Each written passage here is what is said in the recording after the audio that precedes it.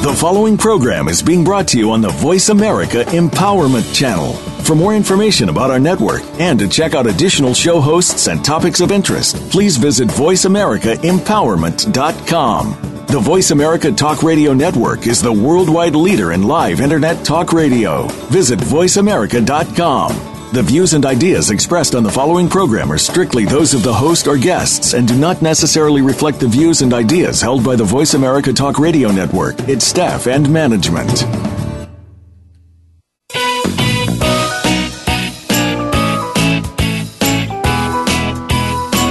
The human mind, body, emotions, and spirit are more powerful than anyone can imagine, and we can learn to use them in new and powerful ways to create the life we've always dreamed of. On our program today, with your host, Dr. Irene Conlon, we'll address who you are, how to come to know what you believe and why, how to accept and love yourself, and how you can make changes that help you create the empowered, happy, successful life you want. Now, here's your host, Dr. Irene Conlon. Welcome to the Self-Improvement Show. This is Irene Conlon. We're broadcasting from Fountain Hills, Arizona, and I am absolutely so delighted to have you join us, whether you're with us on the live call or whether you're listening to a download later. Know that you're very, very welcome here. This show is brought to you by Valenta Slim Roast Coffee. Now, the latest report is that I've now lost 30 pounds by just drinking Slim Roast Coffee. You know what? I know how much you hurt in so many ways when you're overweight, and I invite you to join me drinking this delicious coffee and losing those pounds. No dieting. Go to the Self-Improvement blog to learn more. While you're there, see the picture and read the bio and the book review about today's guest and his remarkable book, MoneyLove 3.0. Many of us have been struggling with the law of attraction since we first heard of it. We read all the stuff and made what we thought were the necessary changes, and still nothing happened. So why not? We're going to talk about that today. All those years I had a book sitting on my shelf unread. I just never got around to it. The name of it was MoneyLove, and it was probably the book I really needed. When I moved to Fountain Hills, I gave it away because I just didn't have space for all my books in my little apartment. I didn't know what I missed until I read MoneyLove 3.0, which is the best book on the subject of prosperity and manifesting that I've ever read, and I've read a lot of them. When I got the email about it and its author, I immediately replied and said something to the equivalent of, "Let's book him, Dano," which has all kinds of meaning today, because today's guest spent some time in prison, and we're going to talk about that. And while there, he said, and I quote, "Another tool I used to keep my spirits up, a real challenge every day in prison, was to visualize myself after my release, appearing on a talk show and telling Oprah or whoever how I had thrived and survived during my incarceration," unquote. I hope he can be happy with whoever, because this whoever is both honored and excited to have him on the show today. Jerry Gillies started out as a broadcast journalist, ending up as a newsman and business reporter at NBC Radio in New York. He retired to Florida at the age of 32, imagine retiring at 32, to write self-help books and conduct workshops. In 1978, MoneyLove was published and went on to sell over 2 million copies worldwide. His sequel, bringing his pioneering prosperity consciousness principles into the computer age, is called MoneyLove 3.0. In the introduction to the book, he tells about one of his greatest learning experiences, 12 years in prison. Jerry has traveled around the world giving his message that prosperity is not just about money. He has recently explored writing and performing stand-up comedy, appearing at the Purple Onion and the Marsh Theaters in San Francisco and Berkeley. He currently lives in Panama, is riding up a storm with at least 3 books on his back burner, including an uplifting and funny, we'll see how funny it is, prison memoir. It is a great, great pleasure, even though I'm not Oprah, to welcome Jerry Gillies to the Self-Improvement Show. Jerry, welcome. Why, thank you, Irene. I really feel welcome after that introduction. Wow. Well, when you're not Oprah, you have to do the best you can. Well, I was actually on Oprah in her early days, and her introduction was not nearly as transcendent as that one. Well, why don't you just send her a little email and tell her? I'm sure she'd be pleased. Tell us about yourself, Jerry. I'm going to ask you this hated question. Tell us about yourself. Who is Jerry Gillies? Well, that's an awfully deep and intimate question to ask right off the bat. It is, isn't it? I sort of feel you should take me to dinner first. Oh, well. Anyway, I'm someone who has learned from my triumphs rather than my mistakes and disappointments. I'm someone who's had a pretty adventurous life, and you covered some of that. I've always done work I love, like starting out as a 19-year-old disc jockey before I became an award-winning newsman at NBC. Writing 7 personal development books, including MoneyLove, the original edition, which sold 2 million copies over a 25-year period. And I did talks and workshops all over the world, writing and performing stand-up comedy and my one-man show. And I lived in great places like Greenwich Village and Miami and Malibu and London and San Francisco and now Panama City, Panama. Also, at various times, I called home a houseboat, a customized motorhome, a commune, and a 6-by-10-foot cell at Folsom State Prison. But most of all, I think I'm someone who's been so blessed to have so many mentors and friends and great teachers and thinkers and authors throughout my long and productive life. And I think that is probably why I'm producing more and better ideas today than I was in my 20s and 30s, which was a long time ago. We won't go into that. Give us a thumbnail of the prison story so we get that out of the way, Jerry. We won't have to talk about it again then. Okay. I do talk about it extensively in the introduction to MoneyLove 3.0. And also in the MoneyLove Manifesto, which is a free 38-page ebook that people can get from my blog, which we'll give the information on that later. But prison was a weird experience. If you had told me I would have ever ended up in prison, I would have laughed. And when I told people what I had done to get to prison, and that included fellow inmates and prison guards, they quite often laughed. They didn't believe it. And here's the story in a nutshell. And some of it I pieced together 2 years after my arrest, actually, because I didn't really know. I knew I had gone a little crazy, but I really didn't know the reason why. And I thought maybe I'd had some kind of brain tumor or seizure. And for the first year of my incarceration, I was really deeply concerned that it might come back or it might eventually be permanent.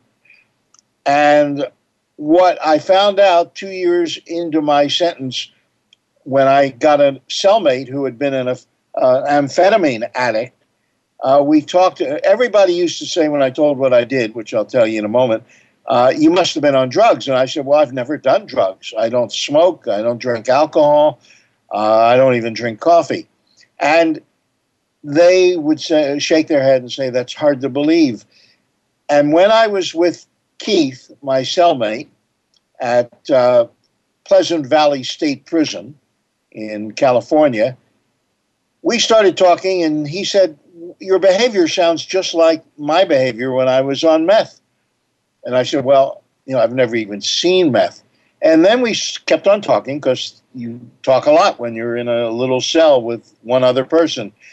And it turns out that I was taking a nutritional product for weight loss and energy. And its main ingredient was ma wang, an herb from China, very, very powerful herb, usually called ephedra. And when I told Keith that, he jumped up and said, "You've got to be kidding. I made my meth from ephedra. You were on meth and didn't even know it." And I had been taking it 3 times a day for 5 years. Wow. Was that the fen-phen that was really popular back in the 70s? No, I don't think fen-phen had ephedra, but it was a substance that was subsequently banned because a number of people died. Yeah. I was just about to start taking it when they banned it. And it didn't affect everybody the way it affected me. I guess I was allergic or something, but it really kind of zapped my brains. And I wasn't even aware of how it had changed my character and personality. I was no longer writing. I wasn't very productive. And I was, content and fairly happy in my life. I just wasn't doing anything. And I wasn't aware that I wasn't doing anything. And I got the brilliant idea to try to steal, because I was totally broke because of an investment scheme that had gone badly, and I lost about $90,000. And some friends and colleagues had lost money investing with me. And one of them went to the authorities and filed a complaint. So that led me to be indicted. Well, not indicted, actually. I did a plea bargain because I didn't want to be sent to Pennsylvania. I was living in California at the time, and I could have been put in jail for a year because I couldn't afford at that point, because all my money had been tied up in the investment. I couldn't afford bail, so I might have stayed in jail for a year until my case came to trial. So I decided to accept a plea bargain instead, and I was supposed to get off with probation, and somehow it ended up with an 18-month prison sentence. And because my state of mind was so shaky, this was very unusual for me, I began to have panic attacks. I was supposed to report in Nevada at Nellis Air Force Base prison, a federal prison camp, which I subsequently found out was sort of considered a resort. And I was given 3 months to show up there on my own recognizance. And as it got close, within a week of that deadline, I totally panicked, and I decided to try to steal a motorhome, and using an air taser. And I had really no experience in committing that kind of a crime. Or any kind of crime. Any kind of crime. I did it very badly. If that show were still on at the time, America's Dumbest Criminals, I would have probably... You've been the star. I would have been the star. And, I got caught right away. I didn't get very far in the motorhome, a few blocks. And I got eventually sentenced to 12 years in prison for carjacking. And what I found out in prison, first of all, within the first few days, my mind started to clear up. It was like I was transformed. I began to think clearly, and I began to realize what idiotic behavior I had been guilty of. I couldn't actually believe it. I thought it was sort of a surreal dream that I had actually committed this carjacking of a motorhome. And I had some kind of harebrained scheme to drive off somewhere. Into the sunset. Yeah, but I only had $240. That would have hardly filled the gas tank.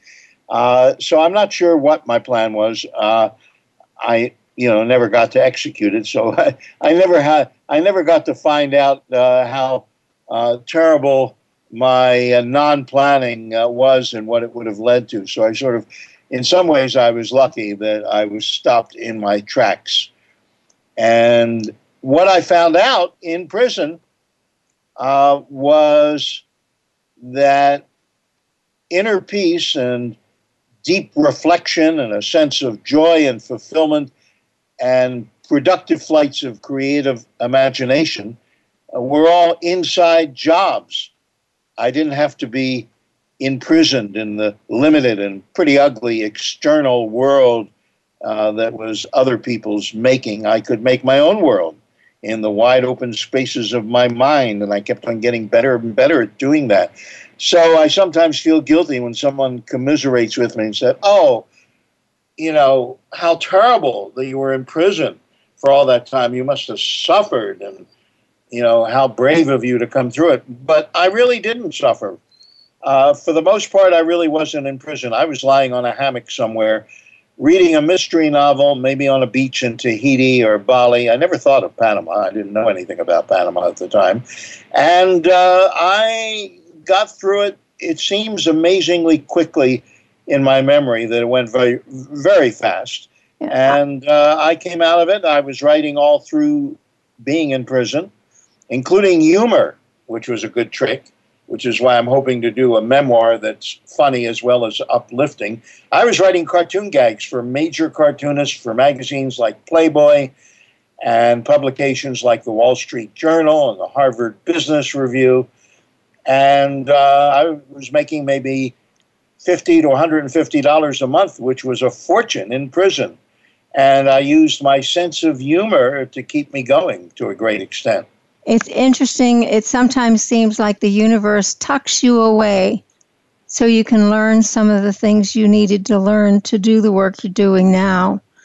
You've just come out with MoneyLove 3.0. I think it came out, in April? January. January. You call this the most unique book ever written or published. And you know what? I have to agree with you. Why do you say that, though? Why did you write it this way? Well, I've always liked to be an innovator. My workshops were always different.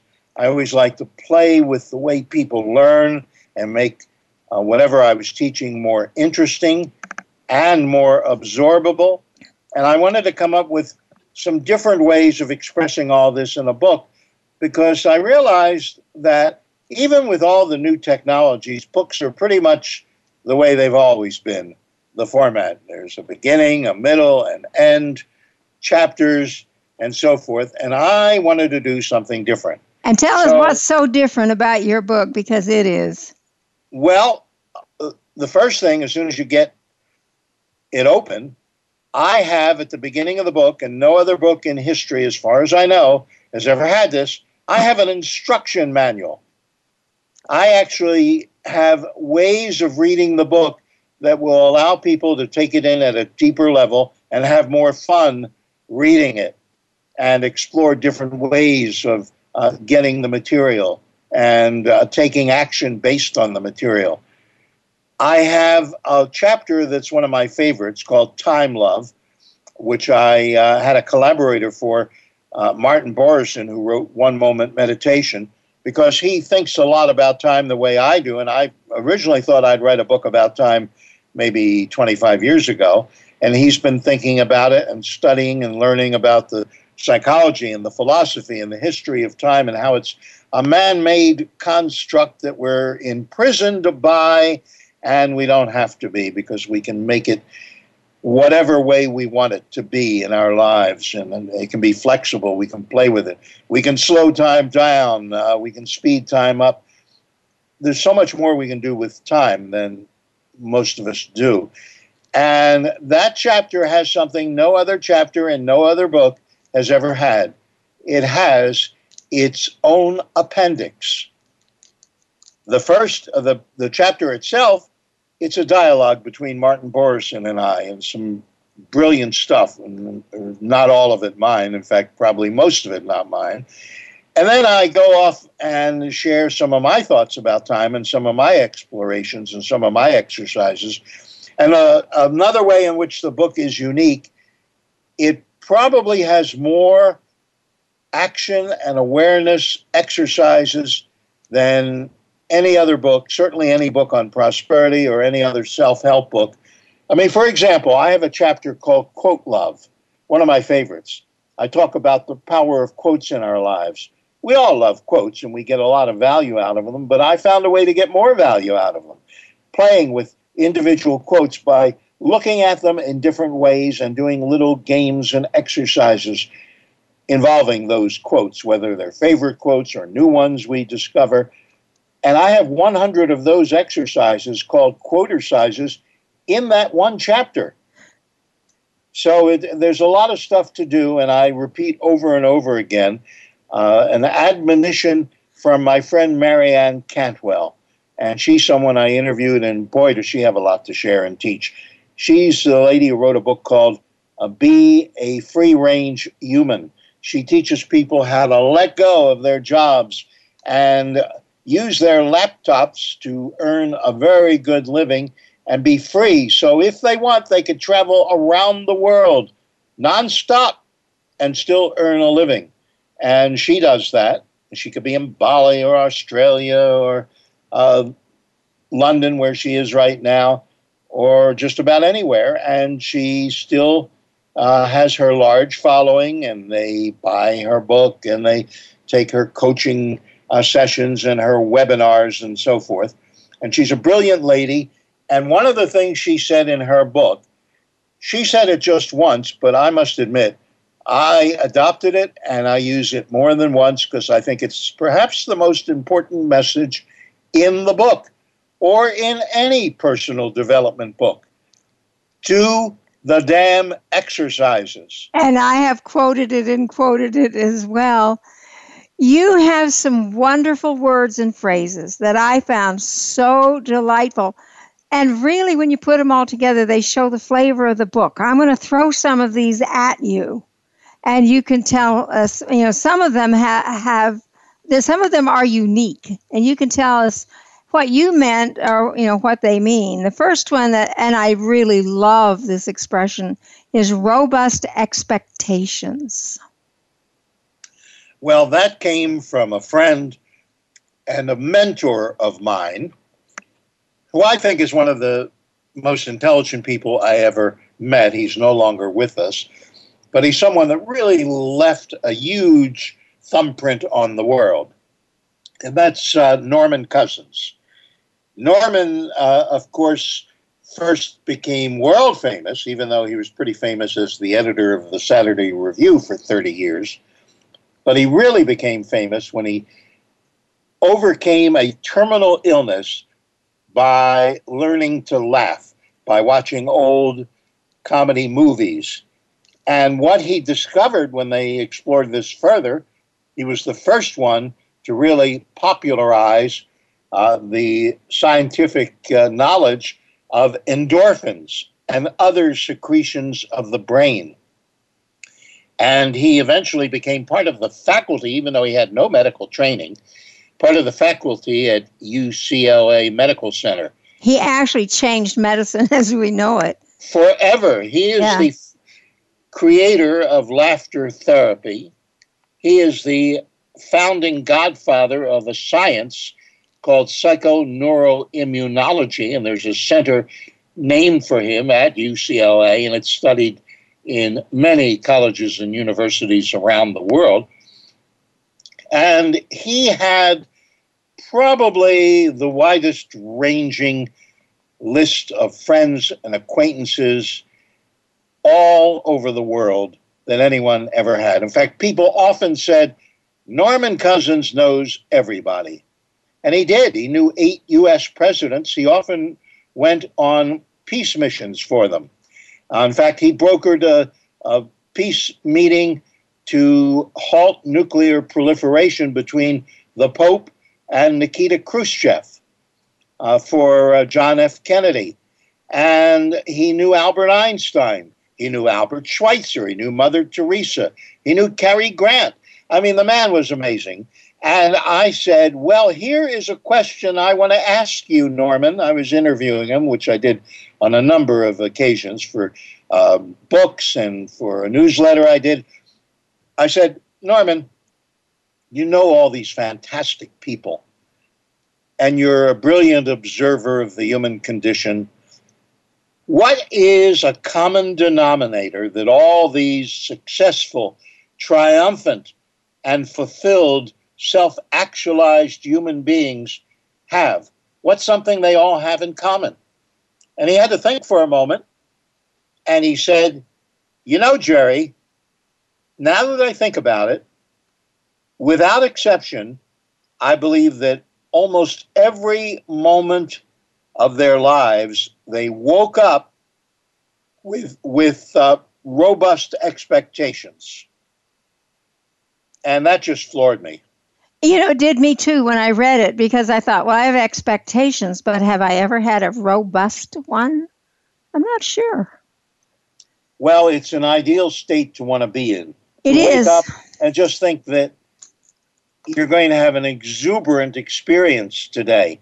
And you probably will. And when I have a whole chapter on robust expectations, and a lot of people say it's really made a big change in their life, to not only create more of them in your life, and I did that in prison. I must say that's one of the big ways I got through it. I would create robust expectations. When I wrote my cartoon gags, there was a whole kind of litany of activity. First, I would write maybe 20 gags, and they would be, I would describe the scene and the caption. I'd send them to a cartoonist, and he would decide how many of those 20, and sometimes it was just 2 or 3, he would take and actually draw up. So I got to robustly expect that I would be successful and he would take some of my ideas. Then he started submitting them to magazines. And so I got to have robust expectations. The magazine would actually hold on to the cartoon and maybe buy it. And then, of course, eventually I had the robust expectations that a check would arrive. Now, I'll tell you something important, maybe the most important thing about robust expectations and them being a positive force in so many ways for your consciousness. It doesn't really matter if you achieve what you're expecting robustly to achieve.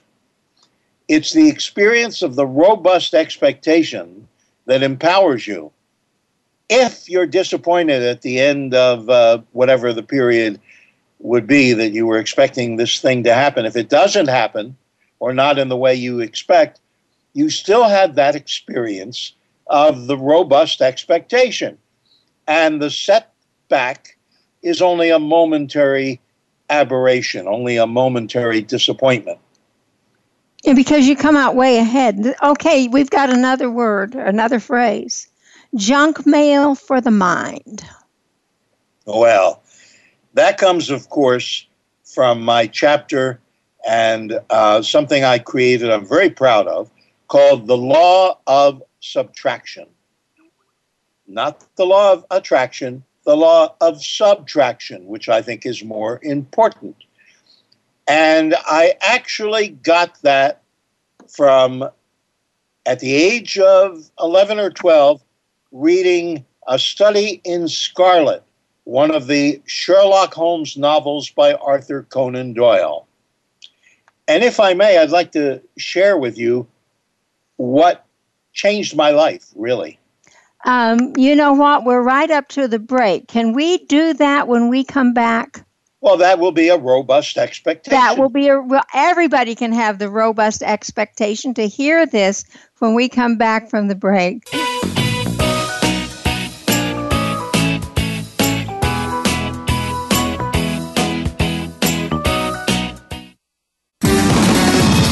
Success starts here. VoiceAmericaEmpowerment.com. It's your world. It's time to access your magic. Tune in each week to Living in the Magic of Possibilities with your host, Glenise Hughes. Our topics cover finances, personal health, business, relationships, mediumship, and so much more. If you want to access all that is possible in your life, listen to Glenise and her expert guests who've turned the impossible into the possible. Living in the Magic of Possibilities is heard live every Thursday at 3 p.m. Pacific Time, 6 p.m. Eastern Time on the Voice America Empowerment Channel.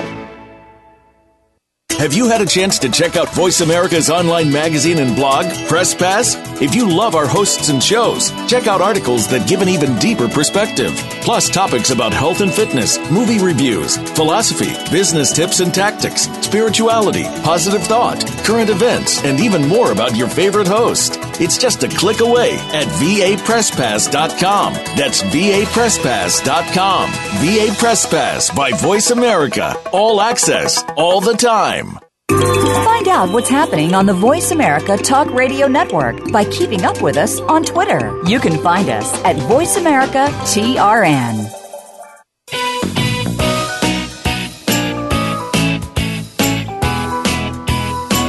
You are tuned in to The Self-Improvement Show with your host, Dr. Irene Conlon. Got a question for Irene or her guests? Call into our live show at 1-888-346-9141. That's 1-888-346-9141. Connect with Irene via email. Our address is theselfimprovementblog@gmail.com. Now, let's get back to The Self-Improvement Show. Here again is Dr. Irene Conlon. Welcome back to the Self-Improvement Show. My guest today is Jerry Gillies, who's the author of MoneyLove 3.0. Before the break, we were talking about junk mail for the mind. But before we get back to that and finish his story, I want him to tell you how to find him and how to get the book. So get yourself a pen and a piece of paper and get ready. You'll find the links on the blog as well, but here it is right from the mouth of Jerry Gillies. Jerry, how can we find you? How can we get your book? What else? I know you have an offer. What's the deal? What's the deal? Well, one chapter we didn't get to talk about, and it may be my favorite chapter in the book, and I know it's one of yours too, is called Building a Prosperous Spirit. And I want to give your listeners that chapter absolutely free, no strings attached. And the audio, a 1-hour audio I produced before writing the book that actually inspired that chapter. It's based on similar ideas, but it has a lot of other information as well. So the Building a Prosperous Spirit chapter and audio, you can get free by going to moneyloveblog.com/Irene, IRENE. That, of course, is for the benefit of your audience, not you, Irene. I don't get I think I have almost all of it already, so I'm not going to be disappointed. Right. moneyloveblog.com/Irene. And you'll also find out how to get MoneyLove 3.0 and a way of accessing an extensive synopsis that's like a prosperity seminar by itself, in which I talk about all 12 books or chapters from MoneyLove 3.0. And I'm telling you, everybody, this is a really great deal. That chapter that he's giving you is so powerful. I can't even begin to describe it. I won't try, but these are wonderful, wonderful tools for the rest of your life. Trust me on that. Talk about self-improvement tools. These are self-improvement tools at their best. Okay, well, Jerry, thank you for that. And I will also say that just this one chapter, if you pay attention to it, your prosperity will start building momentum almost immediately. So let's go back to the law of subtraction and Sherlock Holmes. Oh, it was law of attraction. I was confused. Sherlock Holmes. No. Law of subtraction. Subtraction. Yes. I love that chapter too. But yeah, that's where we got junk mail for the mind. And I also call it information asphyxiation, because we know, thanks to the internet, that we have so much material pouring out. But Arthur Conan Doyle wrote the book, A Study in Scarlet, over 100 years ago. And he looked at this problem. And here's what he said, and I think it's brilliant. And I would recommend people read the book and write it down and take it in, because it is one of the most brilliant observations of how the human mind works. He said, Sherlock Holmes said, I consider that a man's brain originally is like a little empty attic, and you have to stock it with such furniture as you choose. A fool takes in all the lumber of every sort that he comes across, so that the knowledge which might be useful gets crowded out, or at best is jumbled up with a lot of other things, so that he has a difficulty in laying his hands upon it. Now, quite often that's quoted, but I'll add the next paragraph, which I think expounds on it beautifully. Now the skillful workman is very careful indeed as to what he takes into his brain attic. He will have nothing but the tools which may help him in doing his work. But of these he has a large assortment, and all in the most perfect order. It is a mistake to think that the little room has elastic walls and can distend to any extent. Depend upon it, there comes a time when for every addition of knowledge you forget something that you knew before. It is of the highest importance, therefore, not to have useless facts elbowing out the useful ones. And that's the junk mail of the mind. And I suggest we all need to have an immigration policy for our minds to keep out all that junk. Because even agree. some of the good stuff is not stuff we need or need to hold on to. I think it was Albert Einstein that said, you don't need to remember anything if you live near a good library. And now, of course, at your fingertips, you have search engines galore. Yep. Anything we need to know, we can Google. Yeah, that's an extra room for your brain. You don't need to store it in that little attic. Okay, now we're coming to my very most favorite word of all time. I wish I had thought of this. You said you wished you had thought of it. Let's talk about metaphysling. Well, I got that term from a brilliant woman and friend of mine, Dr. Maria Nemeth, who is a psychologist and has worked a lot with people who have major money issues in their life. And she wrote a book called The Energy of Money. And what she basically says is that prosperity is really in two parts. Prosperity is something that is metaphysical in that you have in your consciousness visualizations and fantasies and dreams and aspirations and perhaps affirmations. And what she said, and I'll quote it directly, one of the things for us to appreciate is that the unique opportunity in being a human, being is that we have one foot in metaphysical reality, which is the home of our ideas, our dreams, our visions, and we have one foot in physical reality, which is the place where we take action to see results. And if we spend too much time in metaphysical reality without doing anything, we end up metaphysling, and it's not a very pretty sight. It's so true.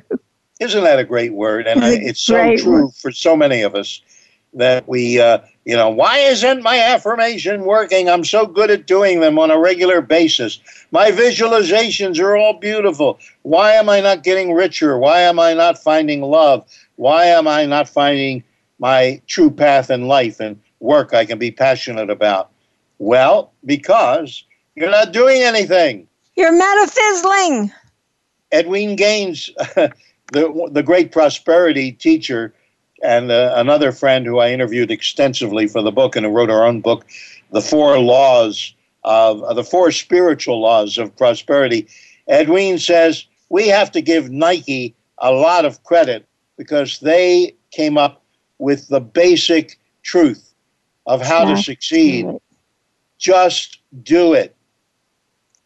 And a lot of programs on manifesting make you feel that all you have to do is think about it and get your energy up and feel it and know that you're going to have it, and it's just going to dump right down through your ceiling into your lap. And it doesn't happen because I tell you, I've tried it. We have one more. We've got to do this one. Creative loafing.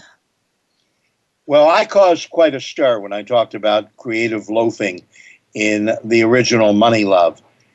And what I basically said was you can make a lot more money loafing than you can working hard.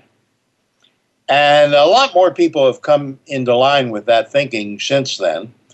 And what I really meant was, when you take time in your life, when you loaf, when you're not operating by the old ways of looking at the clock and considering that time is your master, you have time to access the wonderful core creativity we all have in our subconscious minds. And many people keep their lives so busy. And one term that I talk about in Time Love that a lot of people use, crazy busy. Yes. Do you have the time to do this? No, I'm crazy busy. Well, I think they're more crazy than they are busy. Than busy. And the subconscious mind won't give you anything if you're not relaxed. It's just going to hang on to it. It just has to have you be in a place to receive it. Now we're going to get down where the rubber meets the road. What, Jerry, is your personal definition of prosperity? Well, it actually changes often as I think about it. And I think about it a lot because I'm talking about it, I'm writing about it. The first part of it is that I think we need to realize, and I certainly have come to know, that prosperity is not a destination. It's a lifelong journey. It's a process as much as any result. And when you're living a prosperous life, you're living it, not constantly seeking it. Prosperity-conscious people are finders, not seekers. And my basic core belief is that I am prosperous in all areas, in every aspect of my life, and it keeps getting better. And it's not so much that I have more love, more joy, more money as time goes on, but that I've learned how to savor it, enjoy it, and express what I already have happening in my life.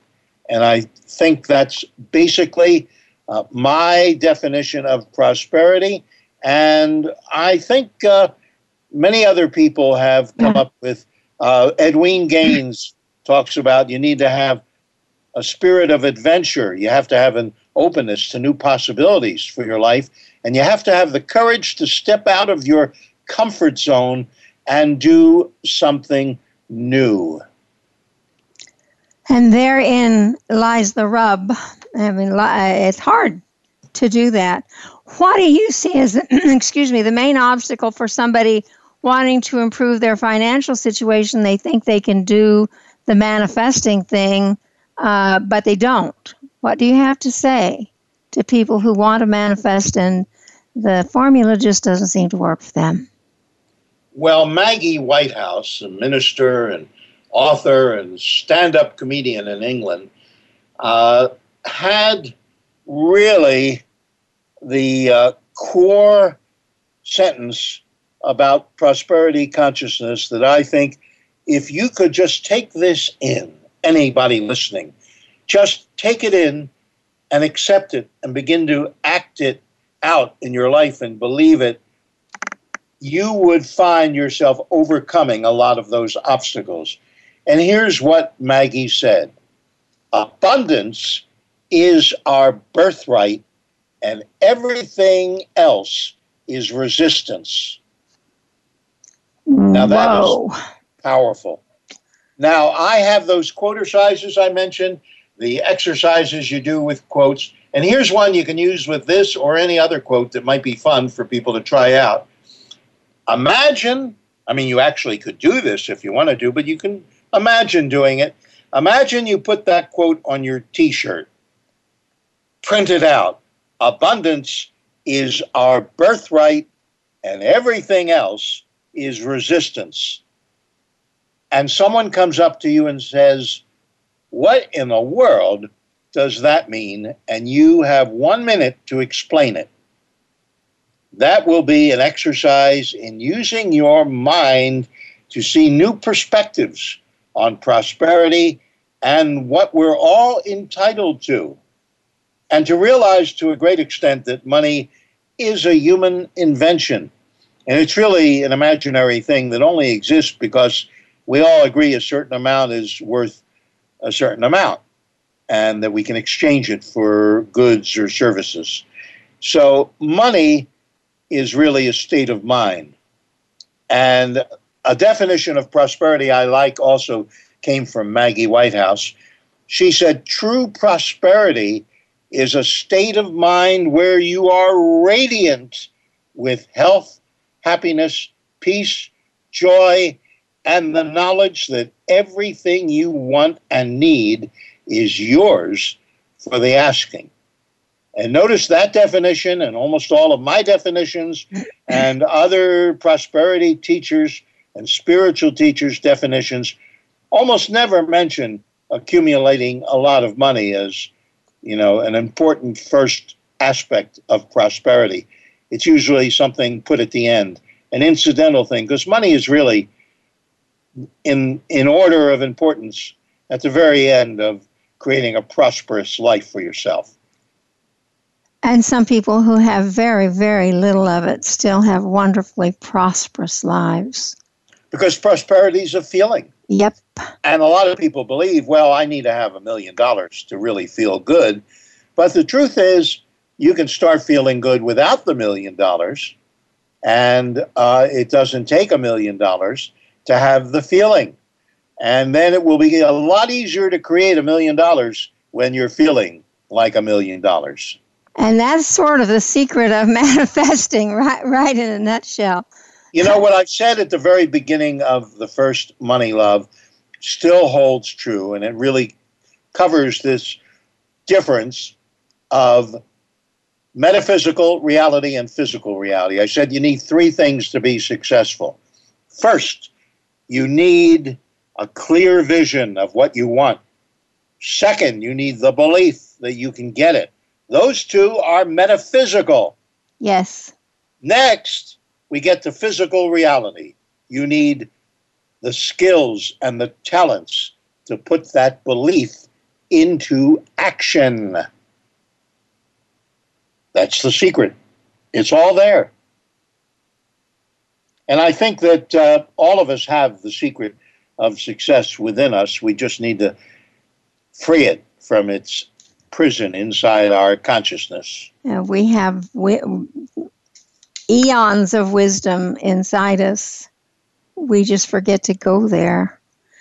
One of the things you said is that somebody can't expect to be successful if they separate their spiritual and material lives. Talk a little bit about that. Well, I think that, and of course, the whole chapter that people are going to get as a free gift when they go to moneyloveblog.com/Irene, Building a Prosperous Spirit, really illustrates that if you believe we live on an abundant planet that is a gift, that, as Maggie Whitehouse says, abundance is our birthright, then you have to accept that there is a spiritual aspect of it, something beyond the physical or the mental or the emotional, some energy force bigger than us that has created this abundance that we have access to if we just stop getting in our own way. And if you try to just go for money without recognizing that, I think that you will run into a blockade. You will run into, Maria Nemeth talks about that space between the metaphysical and the physical as the border. And she says a lot of people that she sees in her therapy practice have trouble at the border. They're ready to move from metaphysical to physical reality, and they get into fear, and they get into, oh, it's going to change my life. Do I really want to make this kind of a change? And all of that stuff. And what she has learned and what she tries to teach people is that if you move forward anyway, if you, as my dear friend, the late Susan Jeffers said, if you feel the fear and do it anyway, you'll get past that. It's really, again, about taking action. That's kind of a saying a lot of us have, feel the fear and do it anyway. But, that's a lot easier said than done when you're looking at something that you think is going to just absolutely switch your life around and you don't know whether you can handle it or not, or you don't even know how to get started in that new segment. Oh, how do you feel fear and do it anyway? I guess you just do it. Yeah, and I love that phrase that Susan Jeffers invented. She was a big MoneyLove fan. In fact, she was a psychologist in New York and canceled one of her clients so she could come and see me being interviewed on a talk show, a TV show in New York. And we became friends, and then when she was in California, she had moved there. She became part of the Inside Edge leadership group that Jack Canfield and Louise Hay and Wayne Dyer and Barbara DeAngelis and a lot of other great people and New Thought leaders and authors and entertainers created, that met 6:30 every Tuesday morning at the Beverly Hills Hotel. And Susan Jeffers was a big part of that, and we all supported her as she was writing her book, which became an international bestseller, sold a lot more copies than MoneyLove. And she honored me by allowing me to do the narration for her first audio of that book. And she was quite an amazing woman. So fear is something that we can get beyond. Very briefly, because we're getting really close to the end of the show, very briefly talk about why you put serendipity in the book. Serendipity. Well, and it's true of a lot of the chapters. I had thought about writing a book about serendipity because it was so much a part of my life.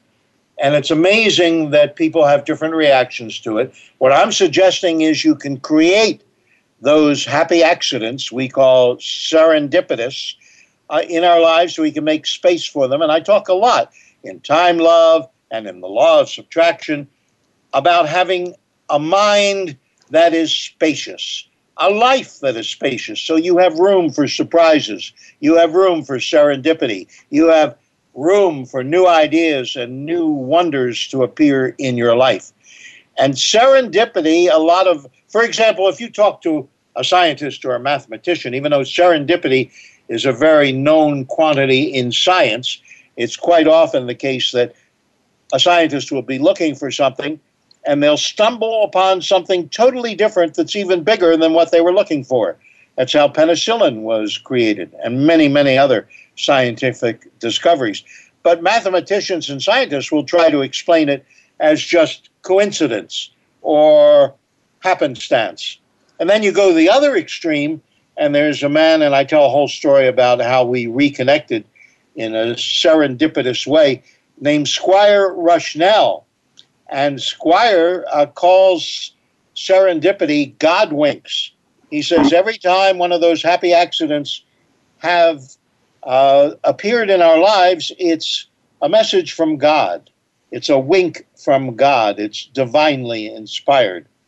And I think you can create that. You can create room in your life for that. That's what my chapter talks about. And I have a lot of great episodes. And something that happened for me, and I suspect it will happen for anybody that reads that chapter. As I was writing it, I was remembering many, many moments in my past life that involved serendipity, and I didn't realize it at the time. That I might have just thought, oh, that's just a little coincidence, or I didn't even recognize serendipity, and I suspect that most people don't recognize a lot of the serendipity that happens in our lives. And as I read it, I remembered many as well. We're right up at the end of the show. Tell everybody one more time how they can get your book and your free offers. Okay, well, they'll get information on the book, including they can look at a synopsis of all the chapters in detail, so they'll get a real sense of it. It's almost like a mini seminar in itself. But they get the free audio, Building a Prosperous Spirit, and then the chapter in MoneyLove 3.0 that it inspired. One of the longest, and as you and I both agree, one of the best chapters Building a Prosperous Spirit.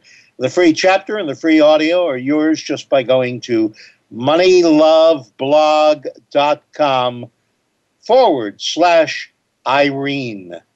And you will immediately get access to both the chapter and the audio.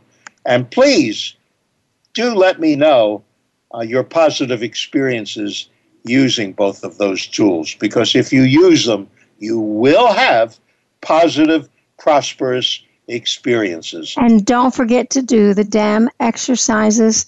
This is Irene Conlon with my guest, Jerry Gillies, saying thank you so much for being with us today. Jerry, thank you so much for being with us.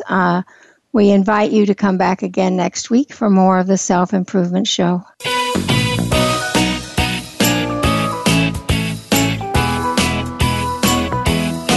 Thank you again for joining Dr. Irene Conlon for The Self-Improvement Show. Please listen again next Thursday at 4 p.m. Eastern Time, 1 p.m. Pacific Time on the Voice America Empowerment Channel. Remember that improvement out there starts in here.